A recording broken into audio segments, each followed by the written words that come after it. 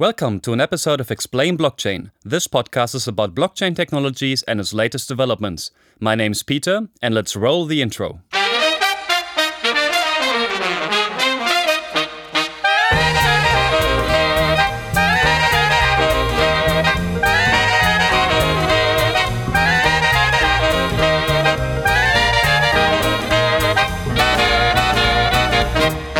Alright everyone, and welcome to another episode of Explain Blockchain. My name is Peter, and first of all I would like to apologize for the delay of this episode. I recently started with my master thesis and working full-time, and everything took a little bit more time to adjust than I expected. But from now on I will try to push out new episodes more regularly again, but you can always follow me on Twitter with the handle ExplainChain and get notified about new episodes. But for now, let's get into the episode. It is about privacy on the blockchain. Now, privacy on the blockchain is important for two reasons. The first one obviously being privacy for itself. If you make payments with Bitcoin, every payment will be registered on the Bitcoin blockchain and is visible to everybody. So once somebody can link an address to your name, he or she can see every single transaction you are making or you're receiving. So they will see whether you get your rent, for example, with Bitcoin, whether you pay your rent with Bitcoin, what your salary is, whether you have family living abroad to which you send money regularly, all these kind of things that you would rather like somebody else not to have knowledge about. And the second point is privacy is also important for money fungibility. That means that the money you are using, the Bitcoin you are using, doesn't have any history to it. So if you take a dollar note, for example, you don't know who owned that dollar note before you. Maybe some shady trades were done with it. Maybe it was drug money. Maybe it was stolen. All these kind of things you don't know if you only hold the bill in your hand. And this enables you to freely spend it on anything you want. For example, you can go to a shop and they will happily accept your bill. But if they would know that this money is actually stolen and might have to be returned to their rightful owner at one point in time, they might not accept it. So for this, fungibility of money is important. And with Bitcoin, privacy is the main driver for fungibility.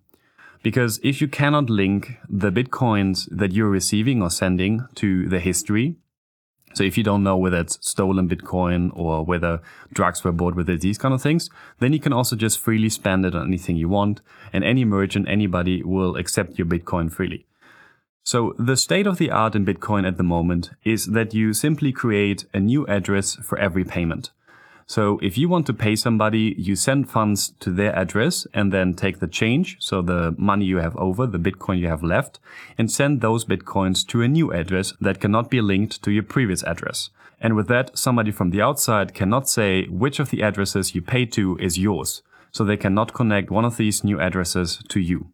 Now, there are a couple of scenarios where it is actually possible to link the address back to you. Obviously, one of the scenarios is if you state your address publicly online. If you say this address belongs to me, then it's obviously linked. Otherwise, also if you take two addresses and make a single payment to another address. So if you take two of your addresses and make a payment to, for example, a merchant, then somebody else will know that you had the keys of these two addresses and they can link them together and also link together the history. So they also know maybe where your Bitcoins come from. And from then on, they also know that if you make a payment from either of these addresses, that is still you who are paying these Bitcoins, so that money belongs to you. And the last scenario could be if you have a large amount of money, let's say 1 Bitcoin or something, and you make smaller payments with that, like paying a coffee every now and then somebody from the outside can see that you're still holding on to this bigger chunk of money and you're paying from that smaller payments out. So they can track the larger chunk of money and they know that that's always connected to you. Now, the privacy on the Bitcoin blockchain is reasonable, but it is not perfect. And there are a couple of projects that try to improve on this. In this episode, I will go through some of them and explain them. I will not explain them in a very detailed level because a lot of math is involved, but I will explain it in abstract terms so that you know what's actually happening. I will link to any details in the show notes, so if you really want to dive into the details, just look up the links that I'm giving you and read up on them yourself. The first technology I would like to talk about is CoinJoin. CoinJoin tries to give you privacy with payments by bringing together a bunch of users that all pay the same amount. And each user can specify to which their amount should go, to which output address. But from the outside, you just see one transaction that has a couple of outputs of the same amount and also a couple of inputs of the same amount. So you cannot link the inputs to the outputs because everything is the same amount. So if I pay in 1 Bitcoin and 5 other people are paying in 1 Bitcoin each, then on the other side, you just have 1 Bitcoin going to each output address. So you don't know where my one single Bitcoin goes to which output address.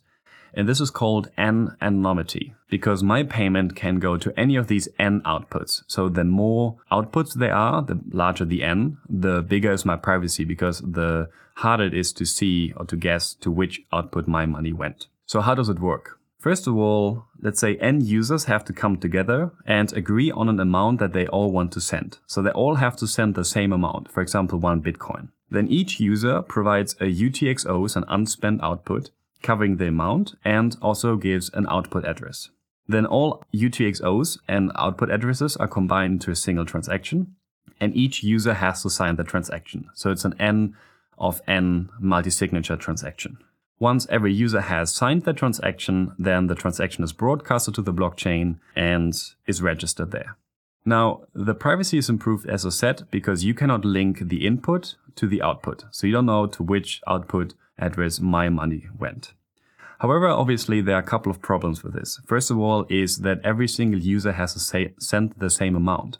But if I would like to send, let's say, 1.5 Bitcoin and you only want to send half a Bitcoin, this could not work. We could not create a CoinJoin transaction for that because every amount has to be the same.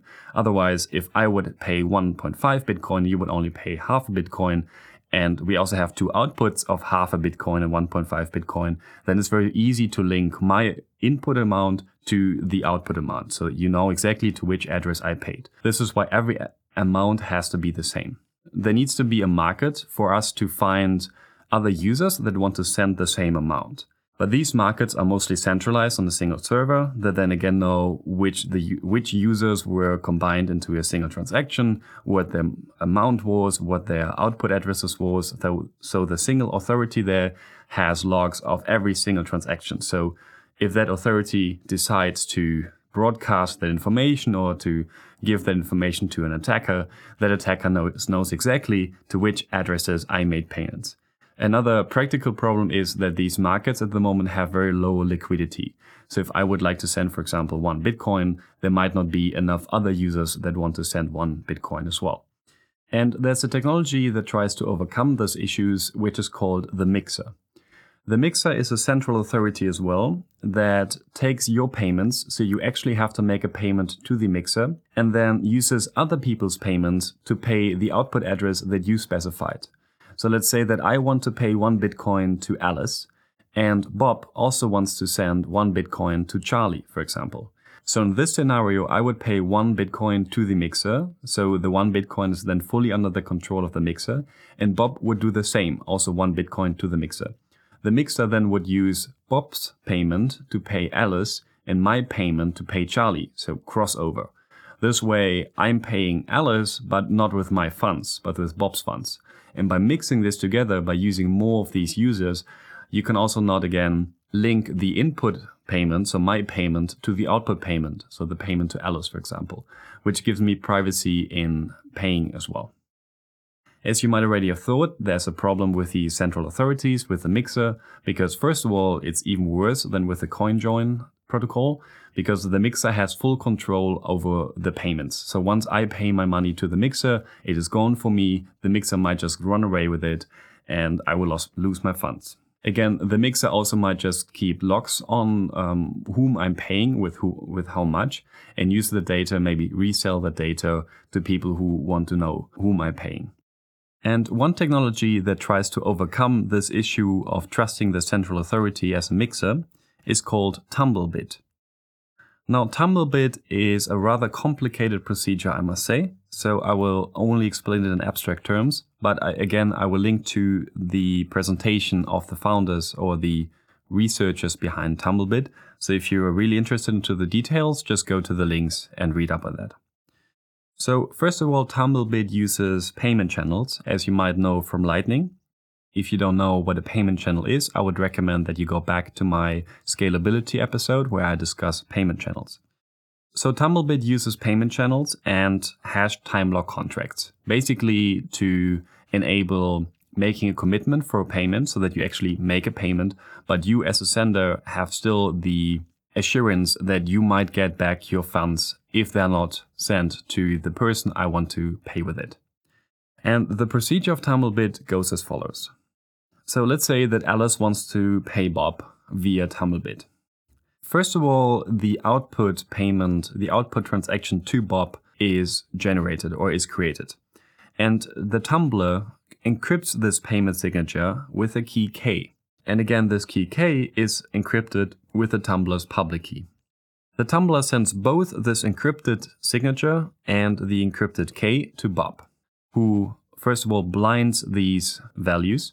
That means basically that he's encrypting these values again so that the blinded versions cannot be linked back to the initial versions. So Bob could even send back these values to the Tumbler, and the Tumbler wouldn't know that the blinded versions are connected to the unblinded or original versions or values. So know that Bob blinded the key K, the encrypted key K. He sends the blinded version of the encrypted key K to Alice. What Alice now does is she actually pays Tumblebit. She pays the amount she wants to send to Bob, maybe plus some fees for the Tumbler. And the Tumbler decrypts the encrypted key K. So basically the Tumbler gives back to Alice the key K, which is necessary to get the payment signature, but in a blinded version. So it's still a different version from the original because Bob blinded it. That's why the Tumbler doesn't know that the key K he gives back is the key K he sent to Bob. Now Alice just sends this blinded key K to Bob, who then unblinds it again. So then Bob has the original key K with which he can decrypt the payment signature of the transaction and then eventually also pay or spend the transaction. Just to recap very briefly, because I realize it is quite complicated. Again, there are links in the show notes. First of all, the Tumbler creates a payment and gives the parameters that are needed to make this payment or to spend this payment in an encrypted form to Bob. Bob then sends this encrypted values to Alice, who pays money to get the decrypted versions, so the original keys, from the Tumbler. Alice then sends these decrypted keys to Bob, so the original keys to Bob, and Bob can use these keys to make the actual payment. But there are two very important parts here, which is, first of all, that Bob blinds the values in between. So when Alice sends the key that she got from Bob to the Tumbler doesn't know anymore that the key he receives is the key he gave out to Bob. So there's no link between the payment he made for Bob and the request he gets from Alice. So the Tumbler doesn't know that actually Alice wants to pay Bob because he can't link these two keys. And the second important point is that the Tumbler can't hold onto the funds that Alice pays him because the payment of Alex to the Tumbler is under the condition that the Tumbler sends back the key. Otherwise, the Tumbler also can't spend the payment on the payment channel. So Alice gets the key 100%, and before Alice actually pays the Tumbler already created a transaction and gave it to Bob. So in this case, once Alice receives the key, she can immediately send it to Bob or also spend the transaction herself. So no funds can be embezzled by the Tumbler, and also the Tumbler cannot connect the payment to Bob to the initial payment by Alice. So there's no link between these. So with Tumblebit, you would have again a central authority, a central server that organizes and manages all these payments, but the server cannot link any outgoing transactions to any incoming transactions. So the privacy is ensured. And then also the Tumbler cannot hold onto the funds or embezzle the funds because everything is secured by hashed time lock contracts. So when the Tumbler doesn't forward the money to Bob, Alice just gets back her funds after a certain amount of time. So this was Tumblebit, but there are more technologies that try to solve privacy or to give privacy on the blockchain without having a central authority. And I will just mention two, which are the confidential transactions and the Schnorr signature aggregation. First of all, about the confidential transaction. The confidential transactions, or I will just call them CTs, try not to break the link between the input and the output, like Tumblebit, for example, that you cannot link any input payments to any output payments. But instead, they only try to disguise the amounts that you're actually paying. So still, one might know that you are paying a certain other person, but nobody knows how much you're actually paying that person. CTs are also very complicated, I must say, but in general, they use the Peterson commitment to blind the amounts. Now, the Peterson commitment is simply a commitment to a certain input value that you can give to others while still hiding the actual amount. So, for example, if you encrypt a number and give that encrypted piece to somebody else, then you cannot change that input value anymore, because the other person in one point of time wants to decrypt that value and will check whether the value that you committed to is actually the value that the person got out of the decryption. So you make a commitment to a certain value without revealing the value. And confidential transactions work as follows. First of all, you blind the input and the output amounts. So with the Peterson commitment, you, for example, hash the amounts together with a random blinding factor, which is just a random number. But CTs have a very certain property that's very important here, which is if you add up the blinded amounts or the blinded values, they just add up as the unblinded values. So if I have two values, 3 and 5, I add them together, it's 8. If I now take the blinded versions, the blinded values of 3 and 5, and add those together, I would get the blinded value of the result 8. So this way I can, for example, add up all the input values and then subtract from that the output values and see whether the result is 0. So with this, you can easily check whether a confidentially transacted transaction has the same amount of inputs as outputs. So you can check that a transaction doesn't create any bitcoins out of thin air, which is very important for verification of transactions. So just to sum it up, with confidential transactions, you create a transaction just as you would normally do. So you have some unspent transaction outputs, you put them together into the input field, and then you specify some output fields where you actually make the payment. So you say this amount should go to that person, and this amount I want to be sent back to my own or a new address. With this normal transaction, you could broadcast it, and a mining node would pick it up, or full node would pick it up, and just verify whether the input amounts are equal to the output amounts. And if this is the case, then it's a very valid transaction because you don't create any bitcoins out of thin air. This is the most important part. With confidential transactions, you can still verify transactions in the same way. So you just add up the inputs minus the outputs and you see whether it's 0. But the actual amounts that you are putting in and that you are sending out are blinded. So nobody really knows what the actual amounts were. I explained this in very abstract terms because it is actually much more complex than this. Confidential transactions use different cryptography mechanisms or methods like the Schoenmaker's binary decomposition, ring signatures, and even an own created ring signature, which is called the Burrow-Mean ring signature. Again, I linked to a very good article in the show notes, which explains this in a lot of detail. So if you're interested in the cryptographic details behind this, just read this article. So the advantages of confidential transactions are unconditional privacy. So nobody, even with the best computer ever, can break the privacy because nobody can for certain say which amounts you paid in and paid out again. Because even if somebody could break the encryption or decryption algorithm that you use because you have a random factor with which you encrypt an amount, nobody can know for certain which was the amount and what was the blinding factor. So for example, if I blind or if I encrypt the value 3 and I have a random value of 5, so in general the value would be 8, then you can divide 8 in a certain way. So you could just say the amount would be 1 and the random factor was 7, or the amount was 6 and the random amount was 2. So even if you can decrypt my blinding, my encryption, you still don't know for certain how much I actually paid, so what was the amount and what was the random factor with it. So this is called unconditional privacy. Even with the best computers, you cannot break this privacy.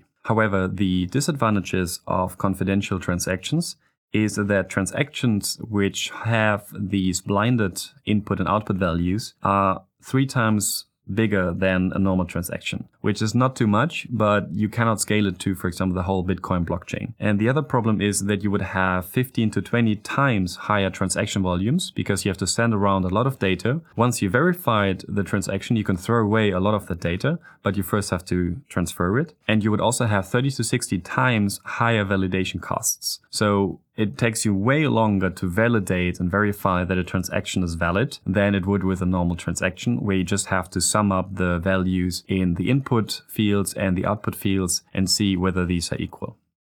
So for confidential transactions, they are promising, but they have some disadvantages, which is, for example, that the size is much bigger, the transaction volume is much higher, and the validation cost is also much higher. Also, the protocol, the idea is already worked out, but an actual implementation is still missing. Another technology that tries to bring privacy to the Bitcoin blockchain without introducing a central authority again is the Schnorr signature aggregation algorithm. And the hope here is that the Schnorr signatures could eventually replace elliptic curve signatures that we have at the moment. Schnorr signatures have a very certain, very interesting property to them, which means that you can aggregate as many signatures as you want into a single fixed-sized signature. So the Schnorr signature aggregation scheme introduces privacy to the Bitcoin blockchain by aggregating all the signatures into a single fixed-sized signature. And this means that your signature of an unspent transaction output cannot be linked to the actual output because your signature will be aggregated with all the other signatures. So any of the other people might have signed your unspent transaction output. And then also on the other side with the locking scripts for the outputs, which are also aggregated, one cannot say which output is actually linked to which address. From the outside, nobody knows which signature that is aggregated into one single signature belongs to either input or output. Previously, when you had a multi-signature transaction, so that means that you and your friends, you all hold a key to make a certain transactions. For example, you and other business owners want to make a transaction from your business account. In order to make this transaction, every single business owner has to sign the transaction, and that signature also has to go into the transaction. So the more business owner you have, the more signatures you must have, and then also the larger the transaction is.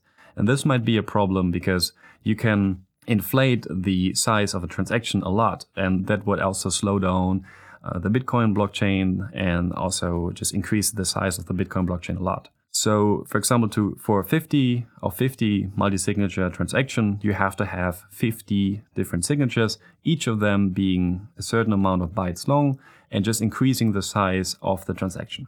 Now, with Schnorr signatures, you could just aggregate or combine all these signatures, these 50 signatures, into one single fixed-size signature. So it doesn't matter whether you have one person signing a transaction or 50, still you have the same size signature. And with Schnorr signatures, you can still verify all the rules that are part of the consensus protocol, which is, for example, that the right account signed the transaction, that if you have, for example, a 2 out of 5 multi-signature, that also 2 out of 5 or more signed the transaction. So all these rules that you would normally check with the signatures from the elliptic curve signature scheme, you can also then verify with the Schnorr signature scheme. However, all the signatures are signature. And this could maybe help to again scale the Bitcoin blockchain as well. So some researchers think that we can have up to 19% storage savings with Schnorr signatures if you have single signature payments. So normal payments that you pay as an individual to another individual would be 19% smaller on average. And then for multi-signatures, this is where the Schnorr signature scheme really shines, because you can just aggregate all these. And on average, we could maybe say 40% of the storage that we would normally use on the Bitcoin blockchain. So the Bitcoin blockchain would increase in size 40% less than it would normally with an encrypted elliptic curve signature scheme.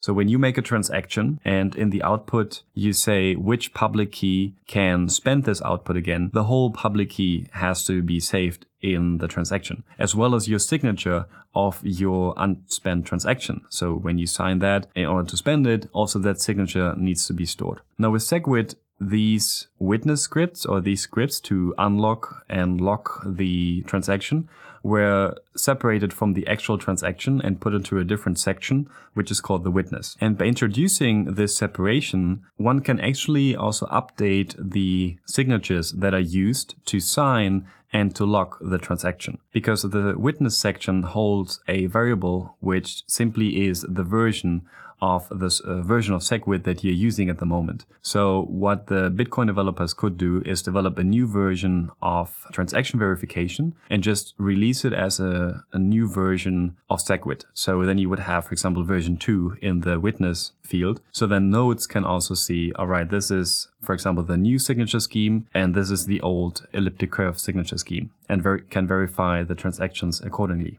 So this way, Schnorr signatures could be introduced into the Bitcoin blockchain, just updating the software, having a soft fork. Old nodes can still verify the old versions of SegWit or Bitcoin Core, and updated nodes can also verify the new Schnorr signatures with the new version of SegWit. So all this sounds very great, but there are still a couple of problems with Schnorr signatures, which first of all is that the implementations are not standardized yet. So with other cryptographic algorithms like AES and SHA hashing, these kind of things, these protocols are actually rather old. And that means that there are a lot of very standardized implementations of those for every major programming language. So you just can use a library and trust that library to be properly implemented. This is not the case with Schnorr signatures because, as I said, they were patented until recently. And this means that there are not that many open source, proven, tested and foolproof implementations out there. So this is one of the obstacles the Bitcoin Core developers first have to overcome. And then there's a second problem, which is called the cancellation problem. This is pretty easy to explain. Let's say that you and a friend, you want to make a multi-signature transaction. So you and your friend both have to sign the transaction in order to make this transaction. Now, let's say your friend, he is actually a malicious attacker and just wants to cut you out and just spend the transaction however he desires. Schnorr signature for now, let's say, is very simple, and it just adds up your signature and the signature of your friend. So just A plus B. And if your friend now wants to cut you out of the whole transaction, your friend could just provide a signature that cancels out your signature. So if your signature is A and your friend's is B, then your friend could just give a signature that is B minus A. So then if you add those together, it would be A plus B minus A. So your A is cancelled out. Everything that's left is B. It's only the signature of your friend. And with this signature, your friend can then freely spend this transaction however he or she desires. The cancellation problem can easily be solved by just multiplying every input key, so A and B, with the hash of all signing keys. So we would first add up together A and B, hash those, and then again multiply each individual key with the hash of the sum. This is called delinearization and could then solve the cancellation problem. So to just sum it up, the Schnorr signatures can help by aggregating a lot of signatures and giving a fixed sized output signature. So it doesn't matter how many signatures you always have the same size signatures. And with this, you can also then scale again the Bitcoin blockchain easier. So this is already the end of this podcast. I would just like to sum everything up again. First of all, we talked about CoinJoin, which tried to bring users together that all pay the same amount and then have a fixed set of output transactions also with the same amount so that you cannot link any input amount to any output amount. Then we talked about mixers, which try to do the same, but then with people paying different amounts, where you first pay the mixer and then the mixer uses a different person's payment to make the payment for you. So if I want to pay Alice and Bob wants to pay Charlie, I would actually be paying Charlie and Bob would actually be paying Alice. But the problem here was that the mixer has full control over your funds and might also keep logs of whom you actually want to pay. So then a new technology was proposed, which is called Tumblebit, which tries to do the same as a mixer, but then without being able to link any input payments with output payments and also not being able to embezzle any funds because everything is saved by a hashed time-locked contract. and a payment channel. Then I quickly talked about schemes that try to introduce privacy to the Bitcoin blockchain without having a central authority. And the first one was confidential transactions, which blinds your input and output values. And then we talked about Schnorr signature aggregation, which aggregates a lot of different signatures into a single signature. Thank you very much for listening to this. If you would like to be notified when I post any new episodes, or if you just want to get into contact with me, you can go to Twitter. The handle is ExplainChain for this podcast, or go to my personal website, which is peterullrich.com. You can just send me an email there, or also reach me on my personal Twitter account. Thank you very much for listening. I will see you in the next episode of Explain Blockchain.